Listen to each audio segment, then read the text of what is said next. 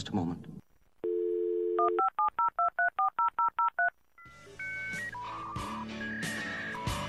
Just a moment.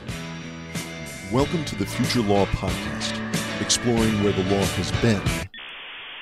Hey Siri, take a selfie. And where it's going. Oh, good afternoon. From the brilliant My name is Sophia, and I am the latest and greatest robot. to the scary. Just what do you think you're doing, Dave? And everything in between. Please welcome your very real and very human host, Mike Madison.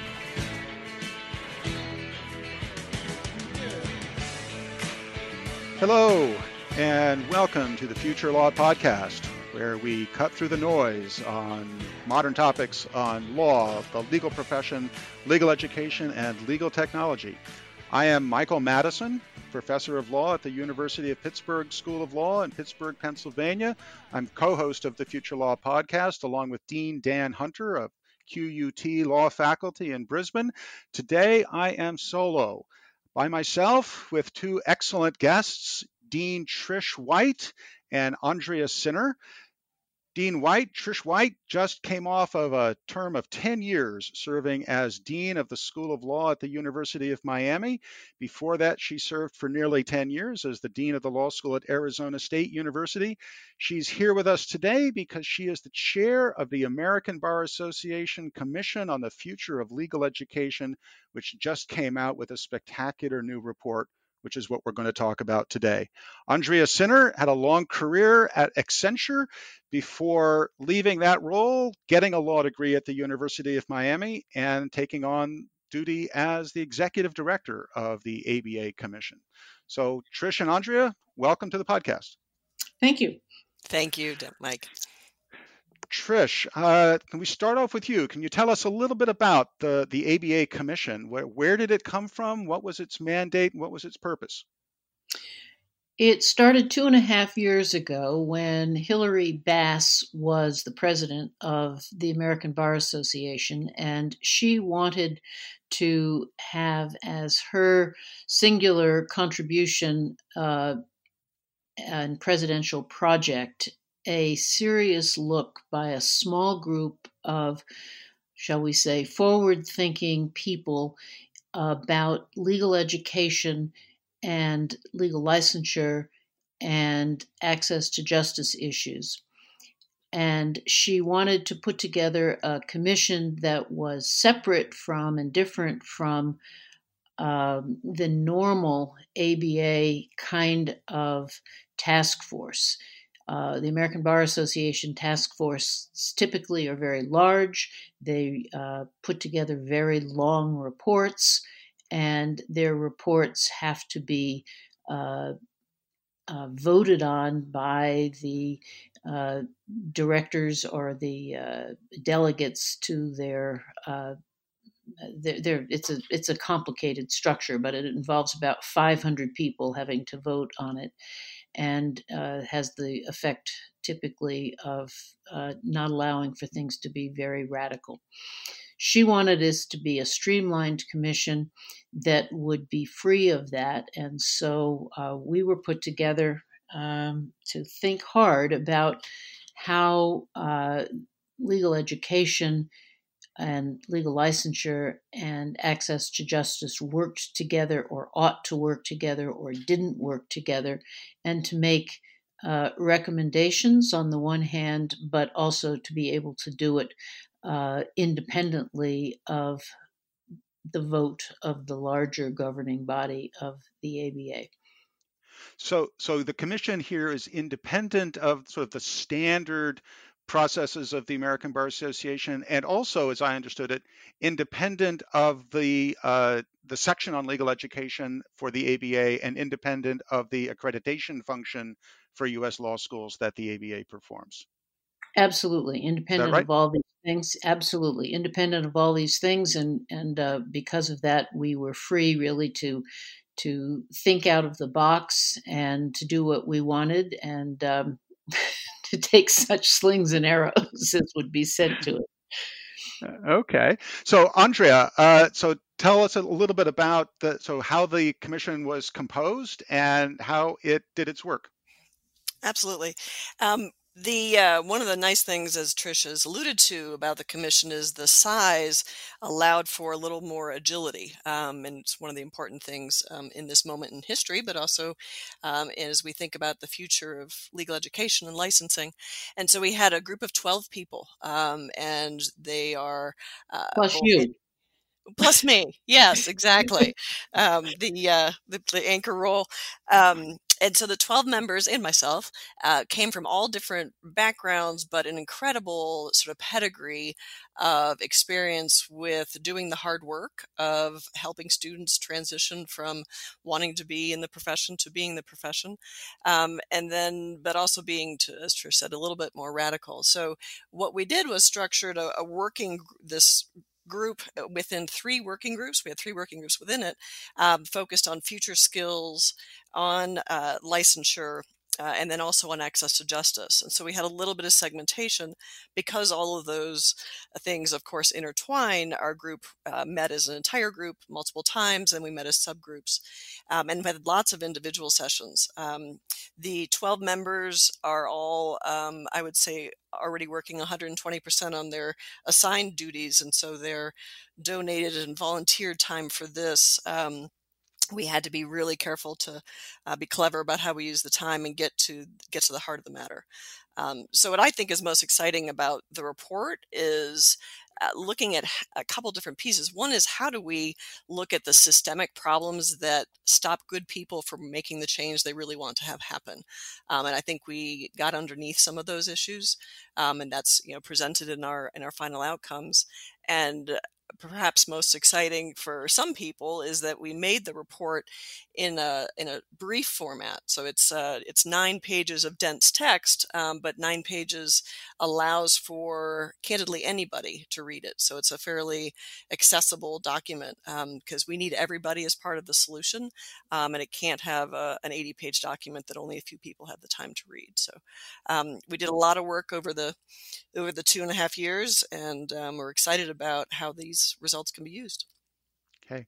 So for people listening to the podcast who want to be able to dive into the report themselves, of course, we'll post a link to the webpage for the commission where people can find a copy of the report and identities of all of the members of the commission. I can say that it's abundantly clear that the commission, despite its small size, covered a pretty broad waterfront in terms of professional experience, sort of perspective on the problem, and it's, even though it's the American Bar Association that sponsored the commission, it's not exclusively a U.S.-based group of people. So there was clearly an awareness that this is not only a U.S. problem.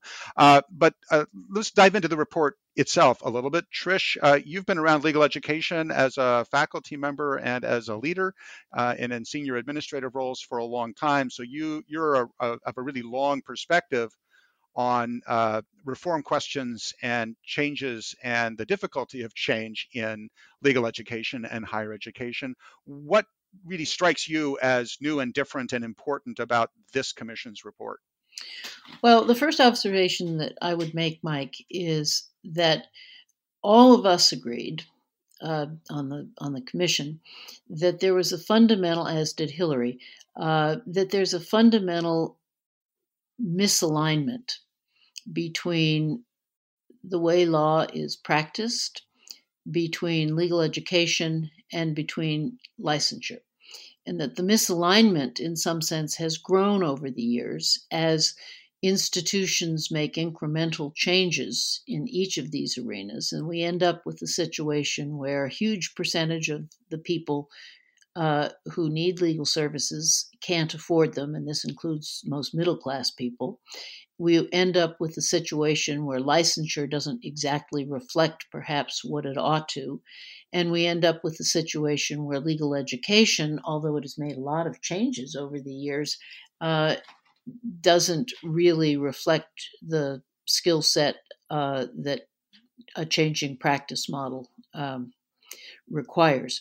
And so we decided that in light of all of that, and in light of our common belief in that, and I will say those of us who've been around for a long time recognize that any kind of change that you might want to make within a particular institution is incredibly slow. So if you're the dean of a law school and you want to make some, radical change by making a change in the grading system, you get stuck in that for 100 years, and these big ships are impossible to steer. And so what happens is that you get tiny little incremental changes, and nobody sort of steps back and looks at a principled kind of approach. And so we decided that what we would do that we hope to be distinctive was to step back and come up with foundational principles that we thought a legal system, legal education, and the licensure part of that would want to take into account if it were starting anew and starting from scratch. And we spent a great deal of time articulating what we thought would be what turned out to be 6 foundational principles. And that's an extraordinary thing that we thought it took a very long time for this group to come up with 6 foundational principles. They're articulated clearly in the report, and they're kind of, I think, uncontroversial. I'm happy to say that. And if you start with foundational principles, then we thought we could move to operational principles. And we have 8, I think it is, operational principles, which are follow in some sense from the foundational principles and are also very deliberately articulated in the report. And then we started with that as a basis to examine what was wrong, what were the obstacles to a report, to a system, or let's say coordinated system that kept it from being consistent with those principles, and what were the obstacles. And as Andrea can pick up from here, having done that, we hope that, and we had sort of commentary and examples and some considerations that we hoped would be ways in which people could go forward from that. But the idea was that if you start on a principled systemic basis and use that, as Hillary said at one point, the North Star for examining and thinking about change and design, that would be a different approach from the incremental one. So we articulate this as being a design problem, and we're trying to set forth standards by which you would design a system if you were starting anew.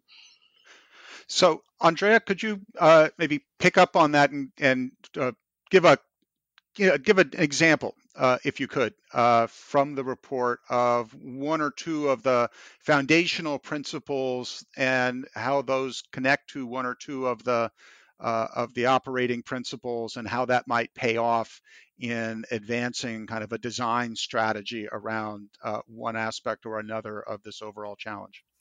Absolutely. Yeah.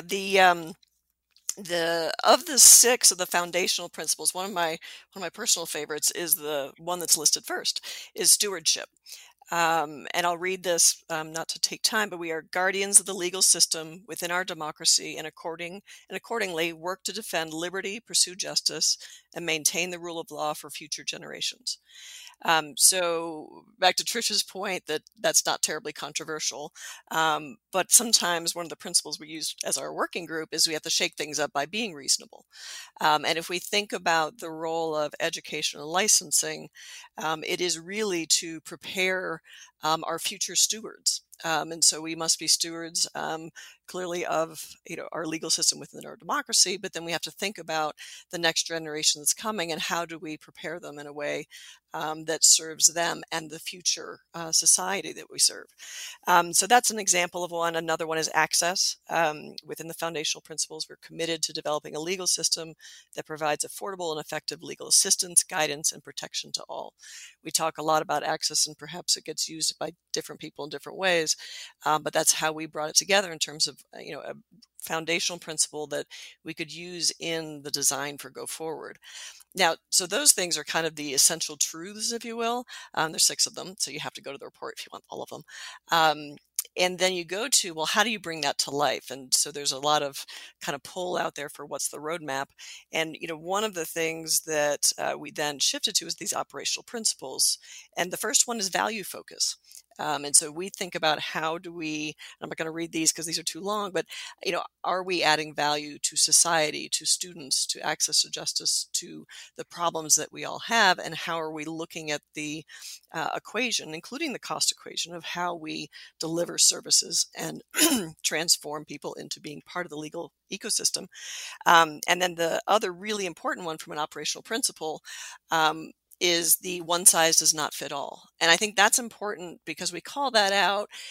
It's one of the reasons that you don't have a detailed roadmap of the 72 steps each institution must take, because it would be frankly audacious for us to presume to tell all the institutions, whether they be educational or licensing or others, what they have to do when they are serving different missions in many cases. And so our one size does not fit all is one of our operational principles. And so we want to balance being true to the macro way in which the profession serves society, but then also recognize that at the individual institution level, you have to do different things in different ways, and that's good. And we don't want to encourage the sameness that we've had. So that's just a little tasting for you. So let me pull out a couple of things that you just mentioned there and switch maybe back over to Trish. So one of the phrases you used, Andrea, in that summary was legal ecosystem. And I'm sure you used that phrase very purposefully. You did not use the phrase legal profession. And I think it's worth noting that in the context of the report overall, there are many, many references in the report to legal professionals. And not that many references to lawyers. And so, Trish, I know you said at the outset that a lot of the foundational principles that the report starts with, that the Commission agreed on, are meant to be essentially uncontroversial. But here's an area where the report, I think, intentionally uses language that tries to broaden the conversation, tries to include a lot of considerations around the design process and systems thinking about how to approach a lot of these challenges, but in a way that may be more than a little provocative with respect to the classic or traditional conception of legal education and lawyering. So what's the Commission's thinking about that? Why choose to go so broad in such unconventional language? Well, I think it's safe to say that we believe, as a group, that things are not all so good in the way our legal system and its constituent parts work. And so part of the problem that change agents have is how do you bring about change in a fairly, as I said before, in large institutions, it tends then to be incremental.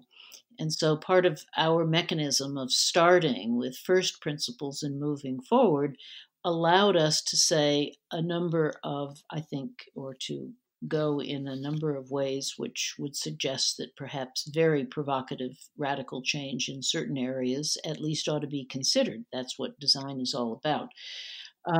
So you talk about the fact that we used the word legal profession and legal professionals rather frequently throughout it, because it isn't 100% clear, is it, that only lawyers can do the work, only one size fits all lawyers with a single license can do the work that needs to be done to bring about access to justice, in the important sense of bringing about and supporting the values that are constitutive of our democratic society.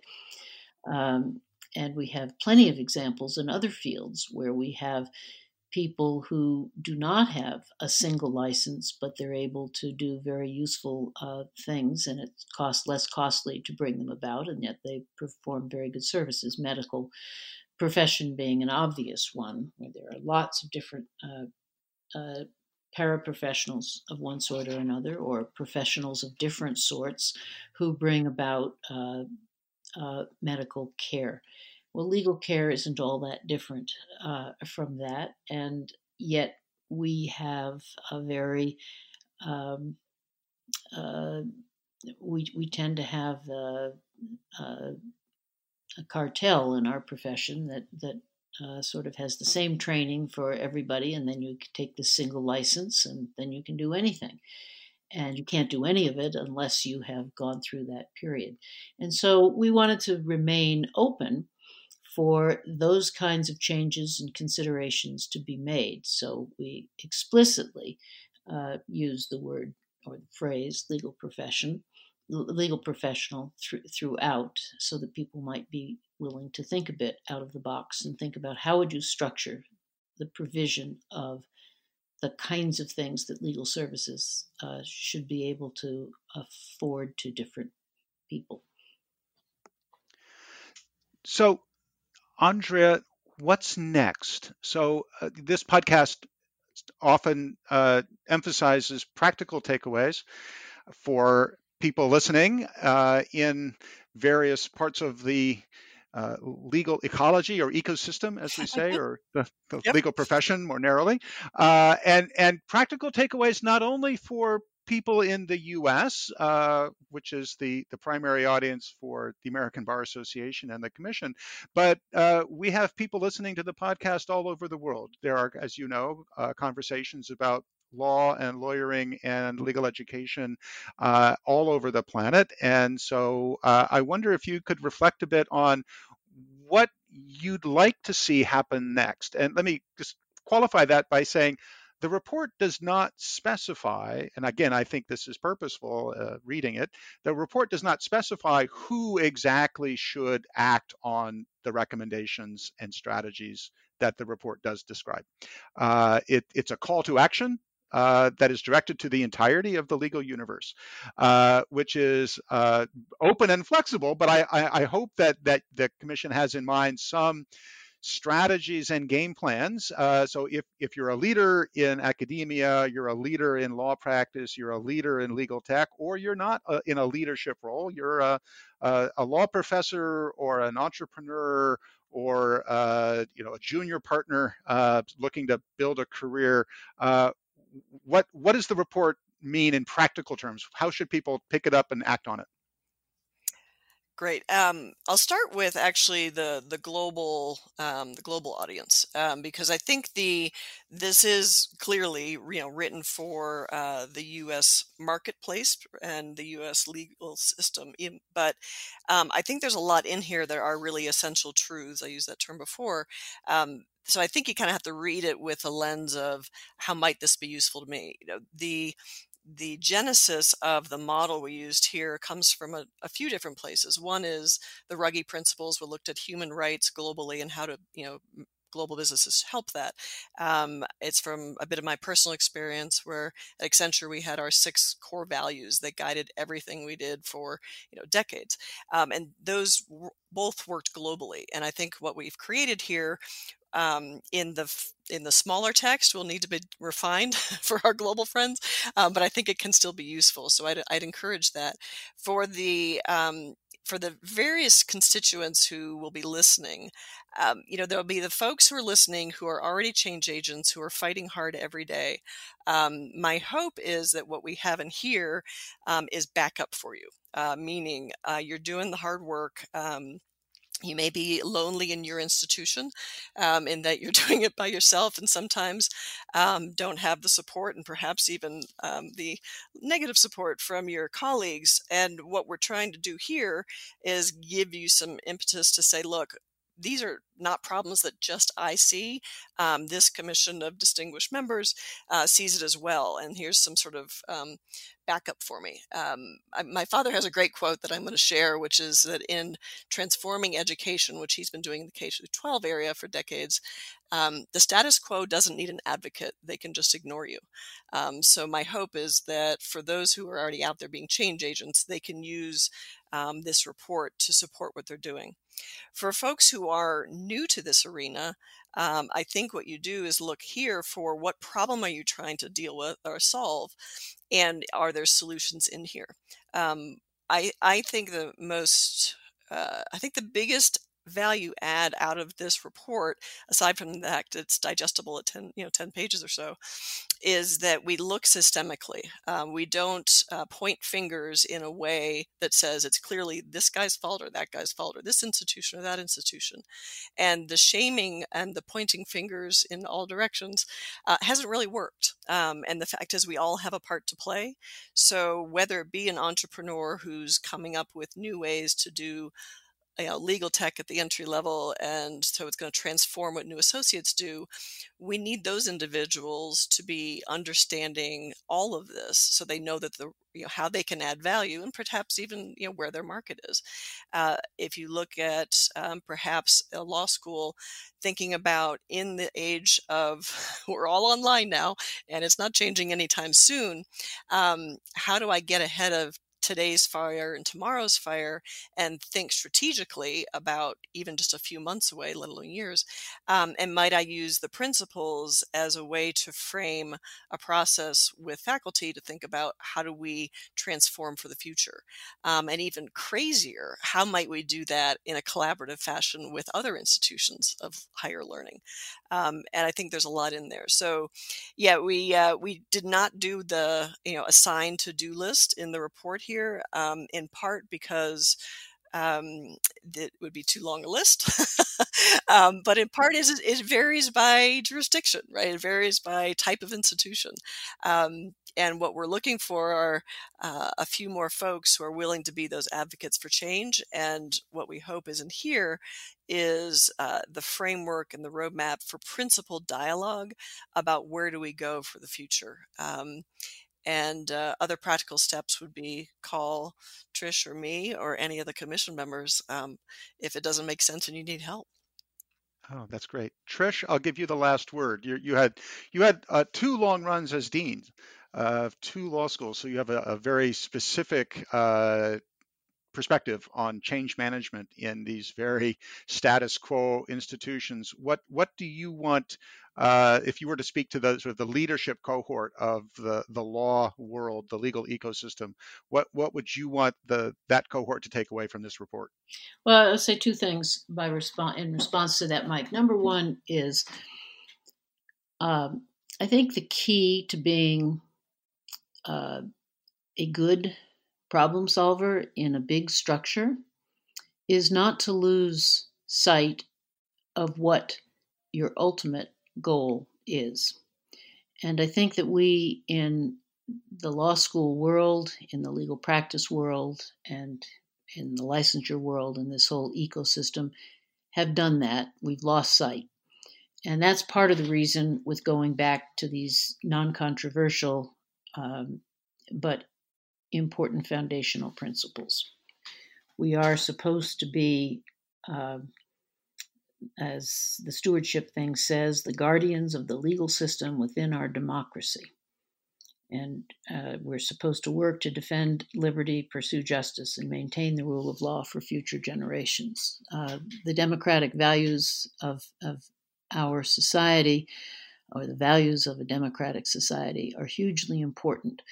And so if you can keep that as your fundamental goal, and then you start thinking about changes with that being the big picture, it's actually a different approach from solving your particular little problem that you might have of the day.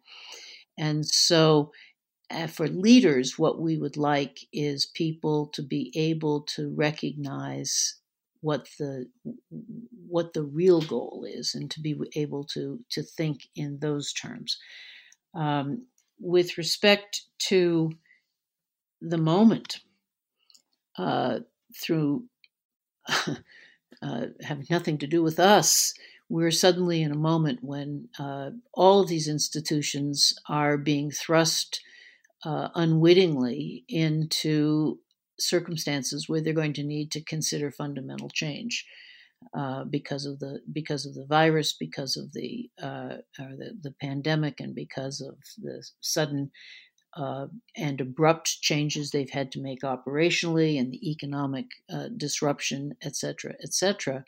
And so, perhaps fortuitously, what we hope we've done is provide a conceptual structure in which the kinds of changes and adjustments that are going to need to be made could be considered once you've gotten through this week, as it were, and moving forward. And so I think that going forward, when you ask about what's next, I think that perhaps what we have done is to provide a framework in which big conversations can be had among institutions about how more cost effectively to bring about these goals and ultimate values that we think a legal system is responsible for maintaining and advocating for. Excellent. So we've come to the end of our time. So I want to offer my thanks to both of you, Trish and Andrea, for joining me today. I want to extend the thanks as well to all of the members of the Commission. I know that Dan and Hunter and I are both looking forward, we hope, to having more members of the Commission as guests of the podcast in the future. So that's it for today. For everyone out there, you can find the Future Law podcast and you can contact us, Dan, Hunter, and myself, at our website, thefuturelawpodcast.com. And you can find this episode and additional podcast episodes both there and at Google, Apple, and other fine podcast providers. Thanks very much for listening. Look forward to being with you next time.